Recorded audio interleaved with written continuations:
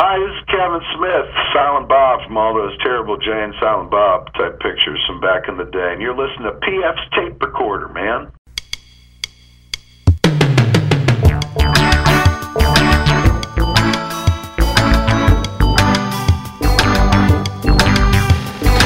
Hello there, I'm PF, this is my tape recorder. Coming up, comedian Mike Stanley on growing up with some pretty cool parents. My parents were always really good about not censoring things.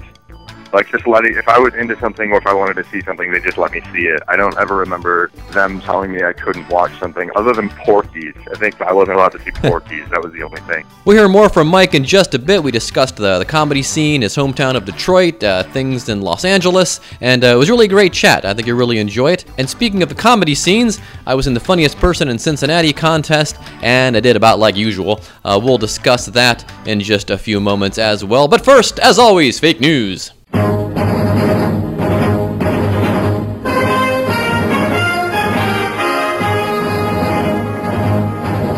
And now, fake news with me. Russian President Vladimir Putin gave a blistering response to former Secretary of State Hillary Clinton's comparison of his actions in Ukraine to those of Adolf Hitler leading up to World War II in a television interview that aired Wednesday.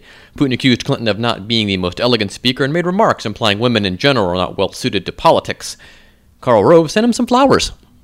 The furor over the swap of American POW Bo Bergdahl for 5 top Taliban commanders has angered key members of Congress, including some top Democrats. It has fueled a debate about the wisdom of President Obama's decision-making on national security, and it was revived questions about whether a top official dispatched to make the administration's case on Sunday morning talk shows was straight with the American public.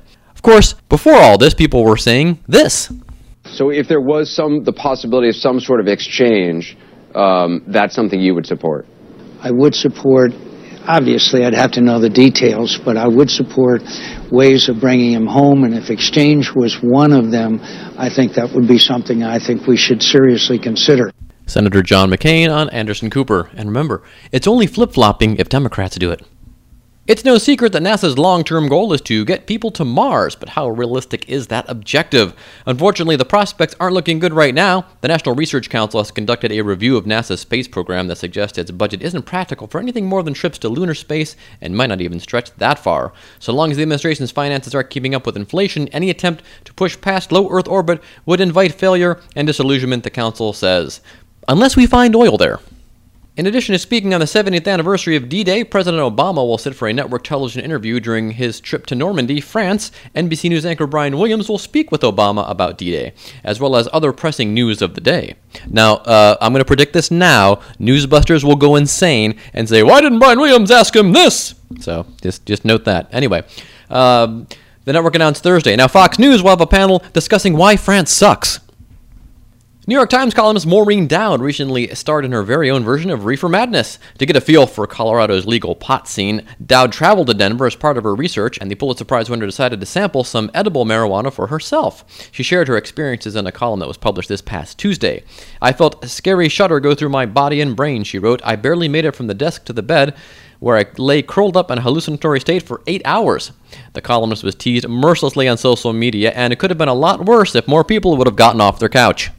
The recording sounds like something from the Jim Crow days, a white supervisor threatening to hang an African-American employee for drinking from a water fountain that's for white people only. But it's from 2014 and in Memphis, Tennessee. Antonio Harris, who worked at the Atkinson Cotton Warehouse, said he used his phone to record his supervisor after feeling discriminated against for months. In the audio, Harris asked if he could use a microwave. "Hell no, a man," he describes as the new supervisor responds. And when he asked why, the purported voice from the supervisor says it's because Harris is not white. But Bill Cosby and Oprah Winfrey are extremely wealthy, so there really is no racism. And that's been Fake News with me.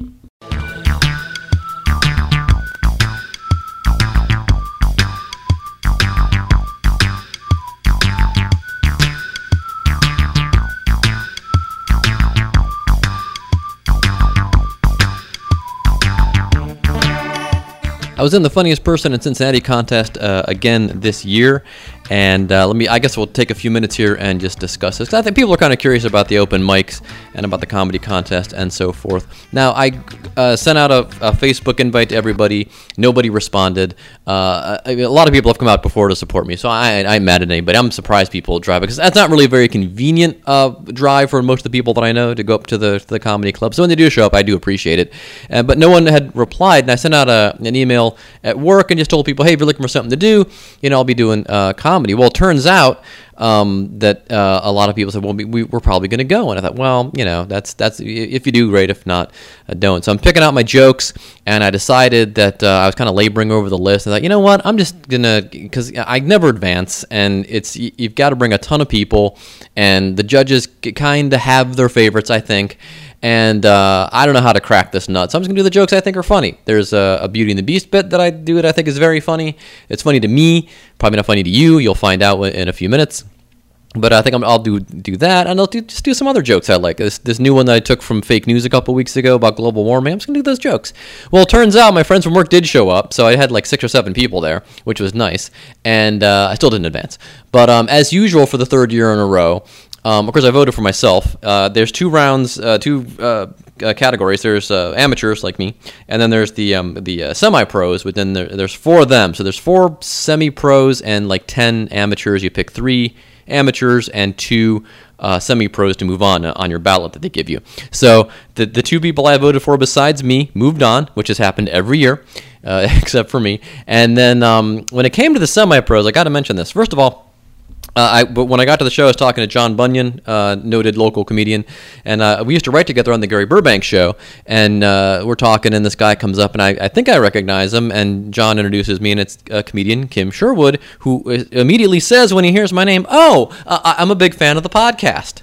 And then later on, Jason Goodall comes over, another local comedian of the amateur ranks, comes over and he's chit-chatting and goes, first, how's the podcast going, PF? So there you go, friends of the show. Now, Jason was competing the next night, so I didn't vote for him.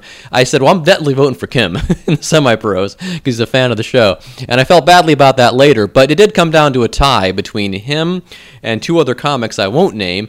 And I voted for Kim and one of the other comics, and I wish I could have taken back my vote and voted for another guy, because these 2 people, after the semi-pros had finished, they brought up Gabe Kia, the very funny Gabe Kia, who we've had on the program, friend of the show, and he closed the show while they were counting the ballots. So he's up there being hilarious, doing some mix of old stuff, mix of new stuff, killing it, of course, and these people won't shut up! They just go on and on about their set and how they did. We don't care. I want to listen to Gabe. Talk after the show. Go over to McLeavy's and talk there. Don't interrupt Gabe Kia. So I'm kind of giving them the stink eye, and they're not catching on. And so I'm like, God, I wish I could go back and take my vote back for one of you idiots. So anyway, and the person I did vote for of the people that wouldn't shut up were one of the people that moved on. And unfortunately, Kim did not. But anyway, this is almost lasting as long as my set. So here's my set from the Funniest Person in Cincinnati contest. Just see what you think.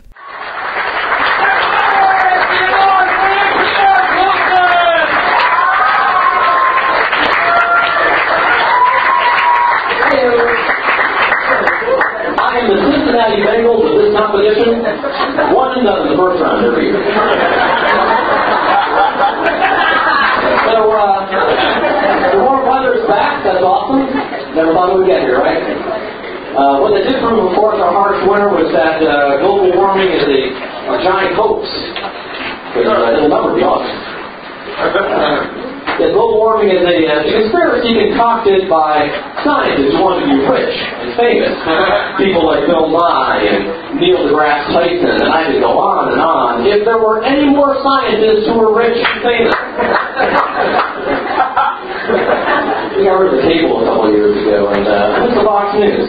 Ironically, and one of the last things I saw before we cut to court, it's a real strange story. Apparently, or allegedly, Fox News, multiple folks who work in meatpacking plants in this country, if they're about to kill an animal, allegedly they say Ali Akbar before they kill the animal. And as a Christian person, I'm not sure why I'm supposed to be scared of this, but I am. I go to Fox News. And but I got to tell you, if I had to watch somebody kill an animal in a meatpacking plant, I'm pretty sure I'd be like, Jesus Christ.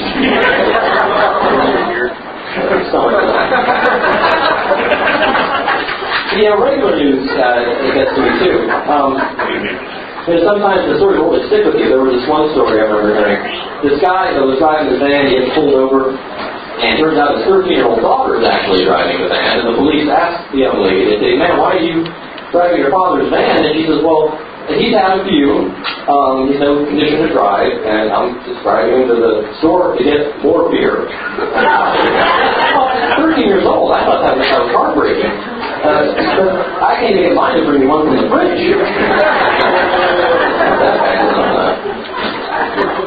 The news focuses on like the weirdest things too. The whole Casey Kasem thing disappeared a couple months ago, and it was back in the news the other day too. He disappeared from his home in California. His adult children reported him missing. But then it turns out, I could see the concern. Columbus Post of American Top 40 performers. The voice of Shaggy and Scooby-Doo. So I feel people are concerned. But he turns up in Washington State, he's fine. His wife tells the authorities up there, no, it's big misunderstanding. His children shouldn't have reported him missing. He's up here on vacation. And he would have gotten away with it. They would work with him. Doesn't he? Of course, you don't want to be Mr. Seacrest.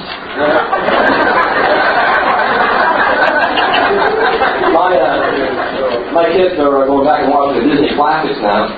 We watched Beauty and the Beast last weekend. I like that one a lot, but the premise still confuses me. See if you can help me out here. The handsome prince is turned into a beast because he's kind of a dick to this bigger one, and he turns into a beast. I look down with that, speaking to the man. But what I don't understand is what did the mayor and Cogsworth and Mrs. Teapot do? They just showed up for work, right? It's probably crappy. I was working today, honey. Terrible. The boss pissed off. I almost looked like I got turned into a filing cabinet. Kind of stressful day. Come over here and go through my drawers.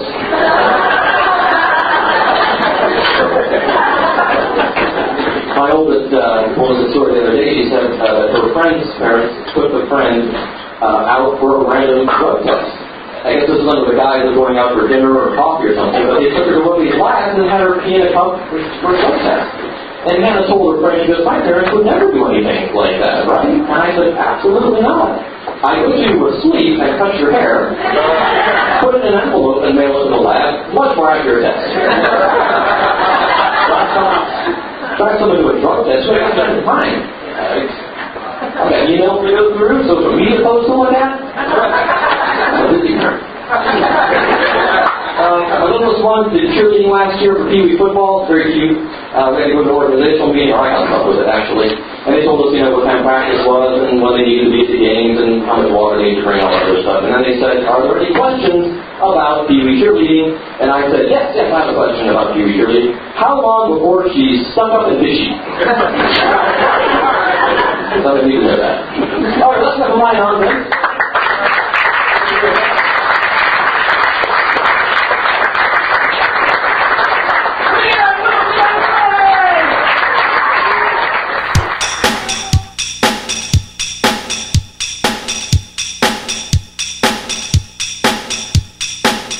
Mike Stanley is a stand-up comedian from Detroit, Michigan, now living in Los Angeles. He tours the country relentlessly, trying to make a name for himself, and he's probably going to do that very soon because he's hilariously funny. Here's our interview with Mike Stanley.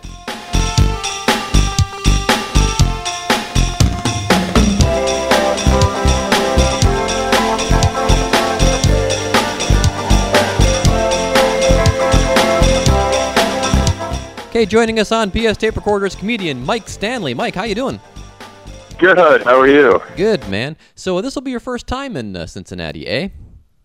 It will, yeah. I've been trying to work the club for quite some time, and we were never able to put anything together. And I actually had somewhat of a fallout this past couple weeks with another club.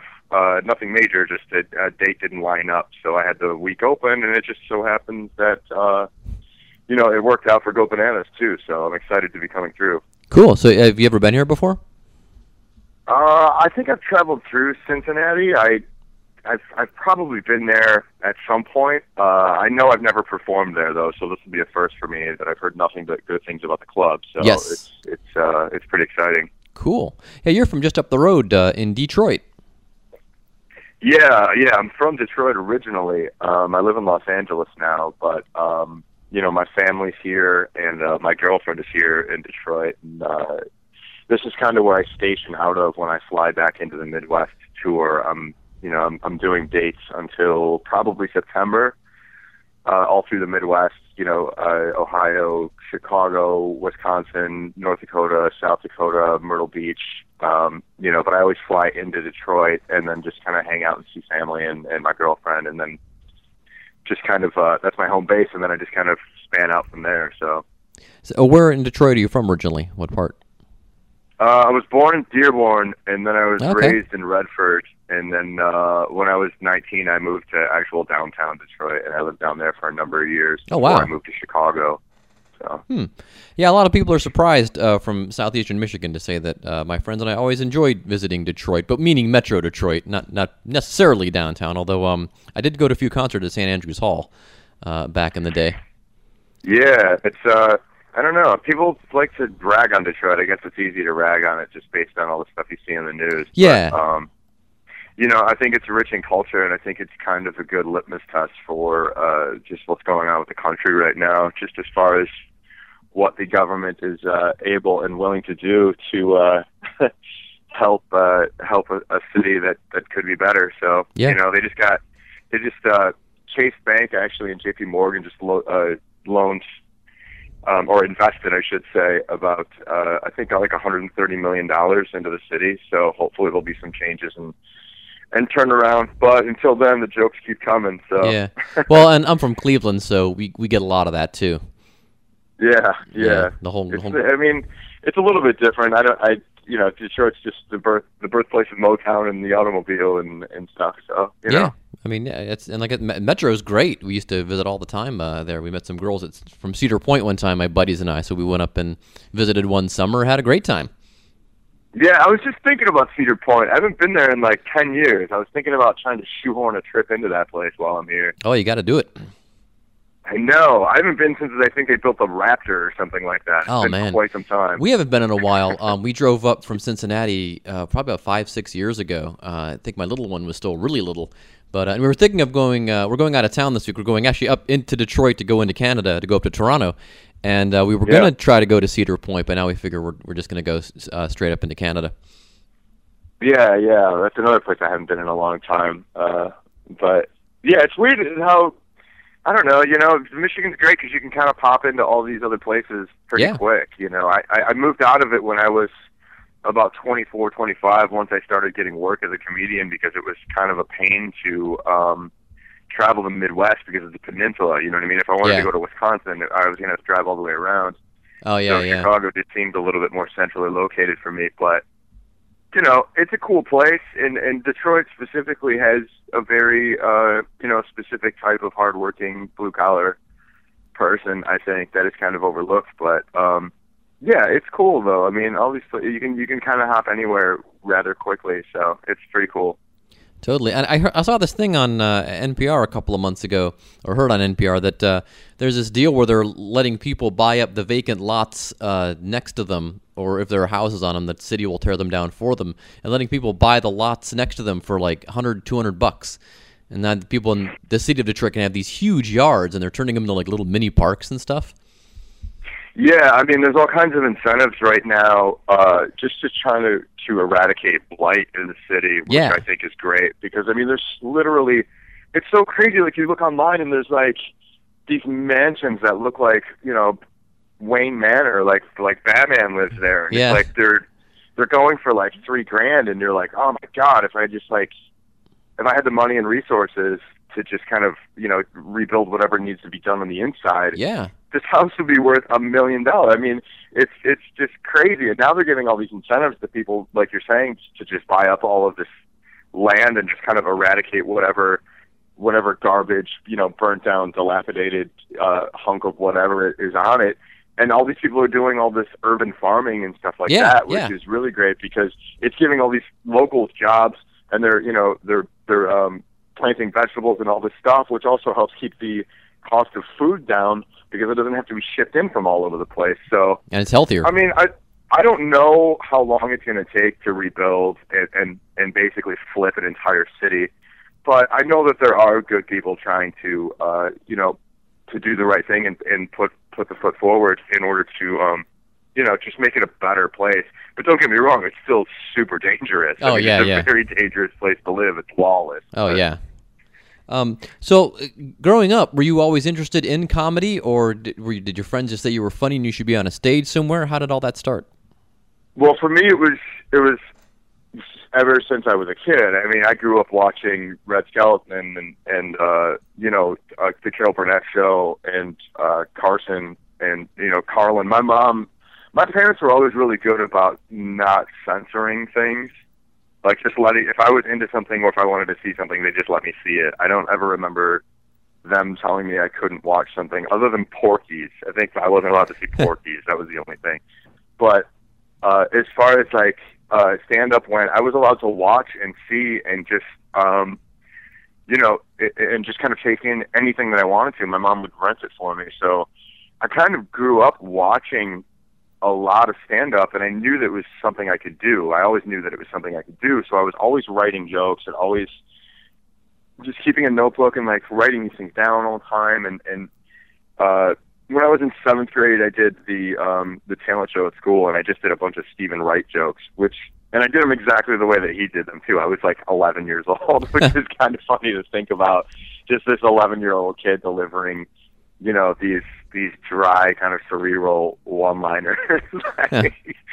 But I loved it. I just thought it was amazing. And the older I got, the more I started writing stories and just kind of expanding on that. And then I didn't even know stand-up was something that you could just do. I thought you had to live in New York City or you had to be a movie star in Los Angeles because you were seeing all these stand-ups on VH1 and stuff like that, but they were the same people you were seeing in movies, so you didn't really know how it worked. I didn't understand it as growing up. And then one time I was at a party, and a friend of mine who I hadn't seen in a while was like, "Oh, I do stand-up at the comedy club," and I was just like, "What? So you do? Like, you've never said a single thing that's made me laugh ever." I'm like, "I have to go see this." So I went up there, and it was like open mic night, and and I was just watching everybody, and I was like, "Oh, like a lot of these people aren't even writing material. Like they haven't prepared anything. Like they're just kind of going up there and just winging it." And I was like, I knew that I had some things that I could say that were kind of prepared that were already jokes, and I understood a joke structure. So I went to a few more open mics, and I just watched, and then. Eventually you get on stage and you go up and you're terrible, and you just go up a few more times, and then, after the 5th or 6th time, something starts to kind of click, and then, and then you just start working on that, and then the club offers you more time, and then before you know it, I'm closing out the open mic, and then I'm getting offered feature work in Canada. Whoa. And then, once I got the bite and people were kind of taking notice to me a little bit in Michigan, I just ran with it. I just went 100%, and I tried to get on stage every single night that I could. And I'm still like that. That's still the way that the level that I operate on. So what I'm in Michigan right now, and a lot of the clubs are closed, and I'm freaking out because there's nowhere for me to perform right now. So I've been throwing my own open mics for the local guys here. That's cool. So what year would that have been that you started? What roughly? What year? Yeah. 2004 maybe. Okay. And so you started doing feature work. So, and then at what point do you decide that you went to Chicago first? You said, right? I did. Yeah. Once I started kind of featuring out of Michigan, I was dating a girl who got offered a job in Chicago, and I knew that it was a bigger scene, and I knew that there was going to be more stage time there, and I just knew that it would be better for me all around to make the jump. So we went out there, and I had a few jobs as a waiter, and I got fired a bunch of times. And at that point, I mean, I had been writing so much and just trying to get up so much that I knew that I had enough time to headline, and I knew that I could headline. So one of my bookers that I work with that books me quite a bit was just like, yeah, we need to headline you at this point. So they started headlining me, and I kind of went full time from there, and it was scary, and it's still it's still one of those things, like, I'm very grateful that I get to do it, but it's still a grind because nobody knows who I am. I'm not really putting asses in the seats. So, I headline 40-something weeks a year on the road, and I'm consistently traveling and touring, but I'm still not anybody that anybody knows, so it's hard to sell tickets. Yeah, it's tough. You got some people who are comedy aficionados that might know you in certain markets, but when you come to a new market like Cincinnati for you, that's also tough unless you have some kind of TV thing behind you. And and I guess it might be less grindy. Wait, excuse me. What's up, fangirl? Well, we're gonna make a break for it. All right. My daughters are going to lunch. They're taking the car. Oh, okay. I'm a little nervous. There's like shops there. If it rains pretty hard, there'll be plenty of time to stall. All right. Sounds good. Text me if you have any problems. She just got her license like 2 weeks ago. Oh, that's terrifying. And her 10-year-old sister couldn't be more thrilled. Mm-hmm. Yeah. So anyway. Imagine. Yeah. Oh, yeah. So anyway, we've had a bunch of guys from here move up to Chicago from Cincinnati to take advantage of that comedy scene, and but that place has really exploded for comedy. I mean, it's always been known for sketch, but for stand-up, it's really become known as a stand-up town as well now. Yeah, I mean, I think the scene now is really incredible. It's, when I first moved there, it was about 10 years ago, there was really not a whole lot. There was Zanies, which didn't embrace the local scene at all. It really wanted nothing to do with the locals. It would kind of pick a few people here and there and put them up, but for the most part, it kind of turned its back on anyone who was there. So what you ended up having were all of these local guys putting together these showcases of local talent, which were great. I mean, they basically built them like comedy clubs in the back of bars and rooms and stuff like that, and it was like a comedy club. They charged to get in, the comedians got paid, and just following that model, all of these other showcases popped up. There were two major ones when I first moved there. There was Chicago Underground Comedy, and then there was the Lincoln Lodge. And, Zanies wasn't really paying attention to the local scene. But by the time I left, you could literally do 4 sets a night. Yes, I've heard. Just from locals putting together all of these amazing showcases, and you would get paid for most of them. I mean, not a lot, but you would make, $15, $20 a set, jumping around the city, hanging out with your friends, doing multiple sets, working stuff out. It really kind of exploded to the point where, now there's 3 clubs there. People have actually come there. The Laugh Factory moved there because the city is just thriving with stand-up, Yeah. And I'm glad that it's finally getting its due in regard to stand-up, because it was so frustrating to live in Chicago and then go on the road and people would be like, oh, yeah, it's a great city, Second City, right? Like, you do Second City, and I'm like, no, what a great improv town. It's like, yeah, that's not what I do. Like, it's a great stand-up town, and no one's recognizing it for the stand-up. But, with the advent of, not advent, but, you're seeing all these really amazingly talented people come out of Chicago, Matt Brunger, Kyle Kinane, TJ Miller, just all those guys are, they're all blown up, and now you have a younger crop of guys that are doing the same thing, and, people who move to New York, and they're doing really well. It's like anybody that comes out of Chicago has the chops because they put the work in, and you could also fail there. You could afford to fail. There wasn't... there's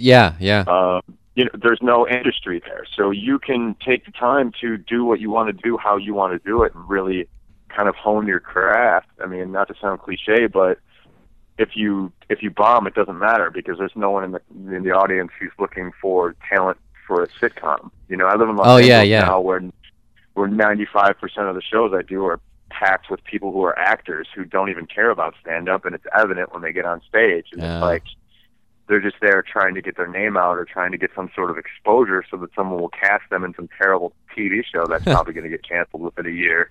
And then I go to the show, and all I want to do is get on stage, but I have to wait and watch all these other dudes gum up the cogs of comedy, and it's really disheartening. But that's the industry. That's the way it works.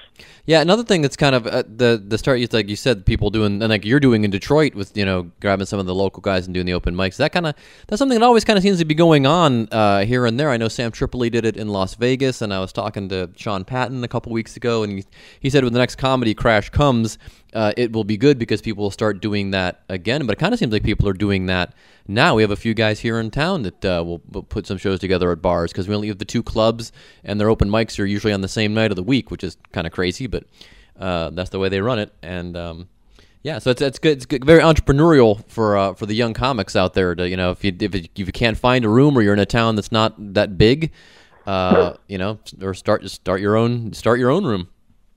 Yeah, well, I mean, I think Stanhope really helps. Kind of pave the way for that, where people realize that you don't have to rely on a comedy club to be a comedian. Yeah. You can build an audience based on your own talent and the talent of your friends if you just put the work in.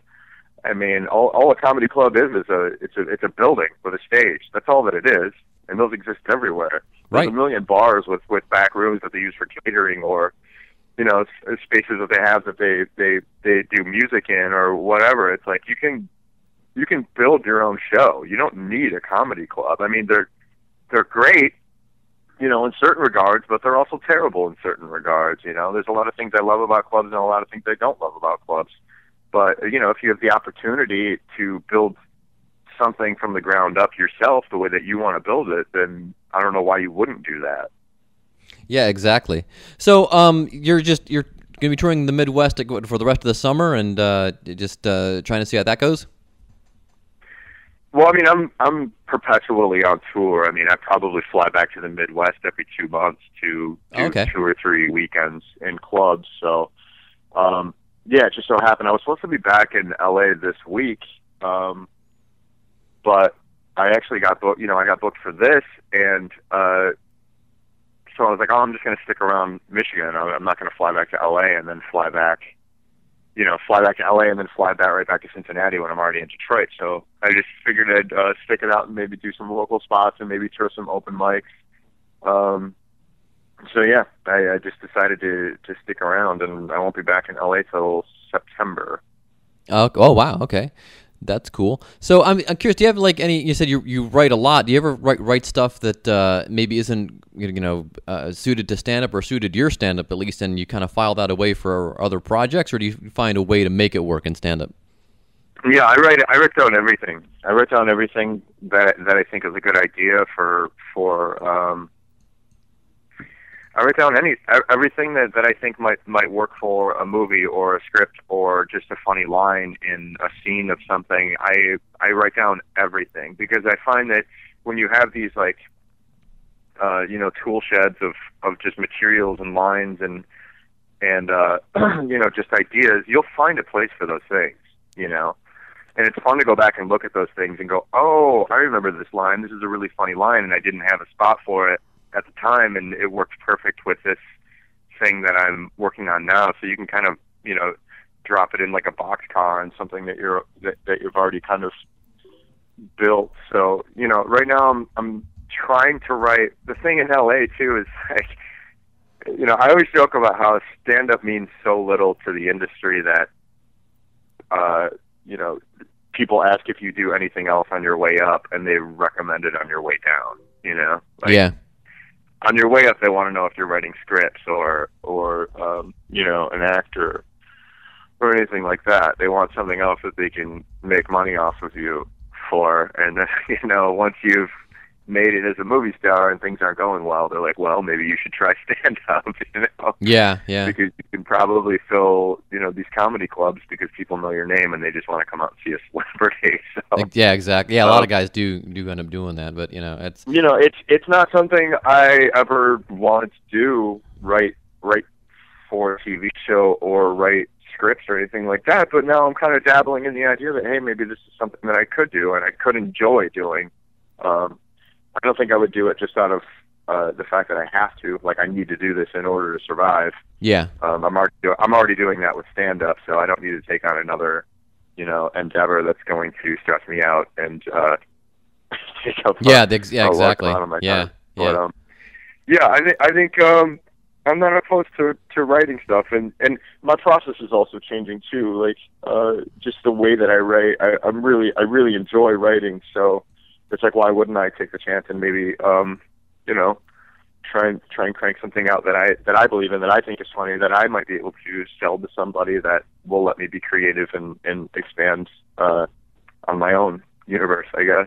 Exactly. Yeah, it's always good to keep creating because you never know. Well, all right, man. Thanks for taking the time. They really appreciate it. This will be in City Beat the next week when you were here in town. And if you want to get to town early, we're doing the Funniest Person in Cincinnati contest at the club Tuesday and Wednesday. There were so many people in the first round, they had to run it over 2 nights. And I was the Cincinnati Bengals of the contest again last night. One and done in the first round, but there's always next year. That joke got a good. That joke got a big. That joke got a big laugh. I've lost contests that I've won, so I wouldn't worry about it. Well, Gabe Kia, the guy was running the show, him and Spark Tabor run it. They stressed all of us at the beginning. They said, "Look, it's a contest, but really, what it's more about is showcasing here in case we ever want to use you to MC or things. You're really auditioning for club management. You're not really worried about winning the contest, which winning the contest is great. And that's what any of this stuff, it's like you don't know what's going to happen. It's like just somebody might see you and find a better fit for you, something along the line. So don't take it to heart. I don't even think about any of that stuff anymore. I just go out and do it, and then I move on with whatever project or joke or thing that I'm writing. You can't concentrate on whether or not someone else thinks you're good enough for something. You just go do it and then just move on. Like, don't dwell on it. Yeah, well, stage time, it's a big crowd, and it's mostly strangers, which is good because most of the shows, they're bringers. You have to bring people. But although oddly, a lot of people showed up for my show last night from my job. But anyway, so if you're in town early enough, stop by and check it out, and then. And then good luck to you the rest of the way, and continued success. We'll get your name out there. We'll get more butts in the seats. Hey, well, thanks a lot for taking the time to call me and interview me. I really appreciate that. I'll let you know when the podcast good luck with drops. Everything. It's very nice of you. All right. Thanks, Mike. All right. Take care. Bye-bye.